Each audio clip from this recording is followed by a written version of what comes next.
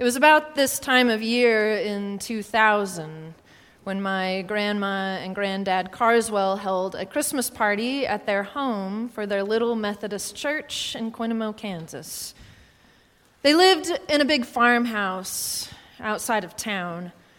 It was a house originally built as a two-story hotel back in the 1800s, back when the railroad through Quennamo brought enough transit to support such things as a hotel and a general store and a restaurant or two. But that has all long since disappeared. The first floor of the house easily held every member of their tiny church as they balanced their styrofoam cups of hot cider and plates full of ranch-flavored oyster crackers and frosted sugar cookies. A good Methodist gathering. So when they heard a great and unmistakable crash from the second floor, confusion unfolded. There was no one up there. And they made their way to the staircase and opened the door. The second floor was on fire, as in an inferno. The crash they had heard was the roof and beams beginning to fall in. Everyone began to flee the house, my grandmother and others gathering as many photo albums from the bureau as they could manage, though one woman infamously grabbed only her own casserole dish off the kitchen counter. Even in churches. They fled into the cold December air, awaiting the fire department and safely watching the Carswell home burn itself to the ground. By the light of the next day, my family began to sift through the blackened remains. It was an act of purest optimism, given that anyone could see there was nothing to be salvaged here. So it was with shock that my grandmother spotted her Bible on a charred nightstand. The Bible was entirely whole, intact, in fact, gleaming unscorched against the rubble around it. She went to pick it up with her hand, and as soon as she touched it, it turned to dust right there.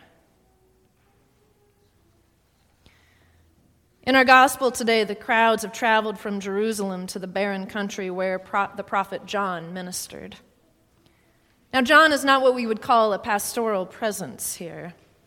He sees the crowds coming, and he knows he's a form of entertainment to them. He calls them snakes, which is probably not going to get him high marks on his annual review with the vestry. He threatens them, says they're like trees to be chopped down for not bearing fruit, says they'll be thrown into the fire.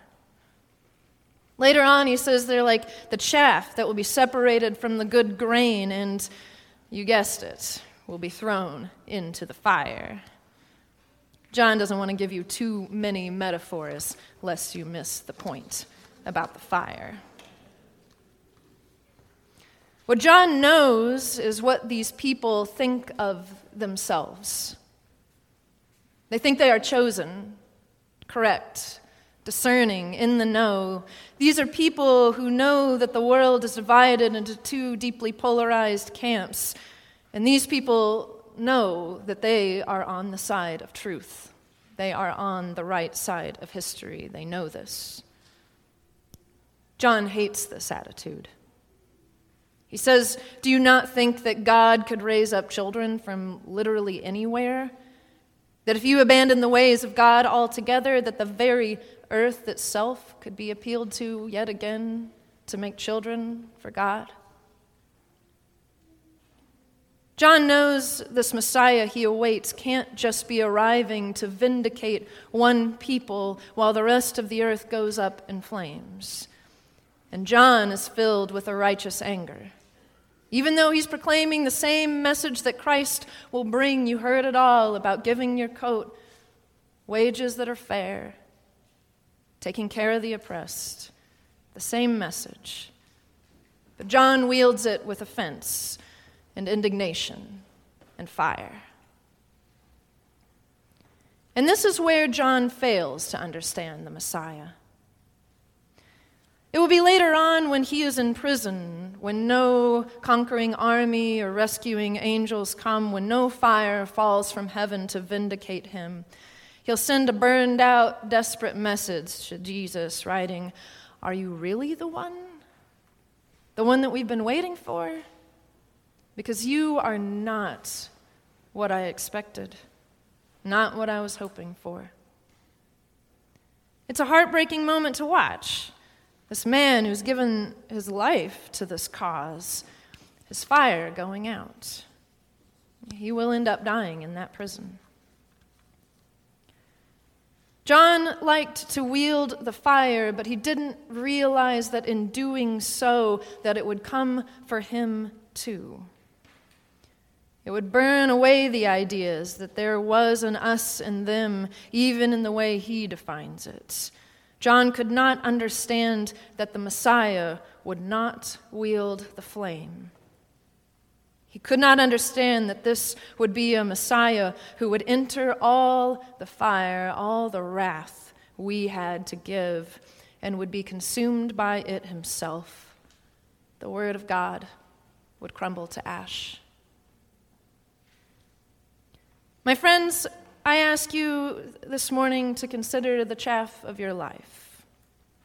The way that the problems of the world are everyone's but your own. The way that the fire comes in the heat of the argument. The way you stoke it against the people who just aren't like you. The rush of the need to win. The kindling at the insensitivity of that guy. Even the memory of past hurt replayed enough to warm up that old grudge. When the fire ignites, it will take the very thing you value. The ways of God you think are yours turn to ash upon a touch. When Scripture ignites with our righteous indignation, it crumbles too.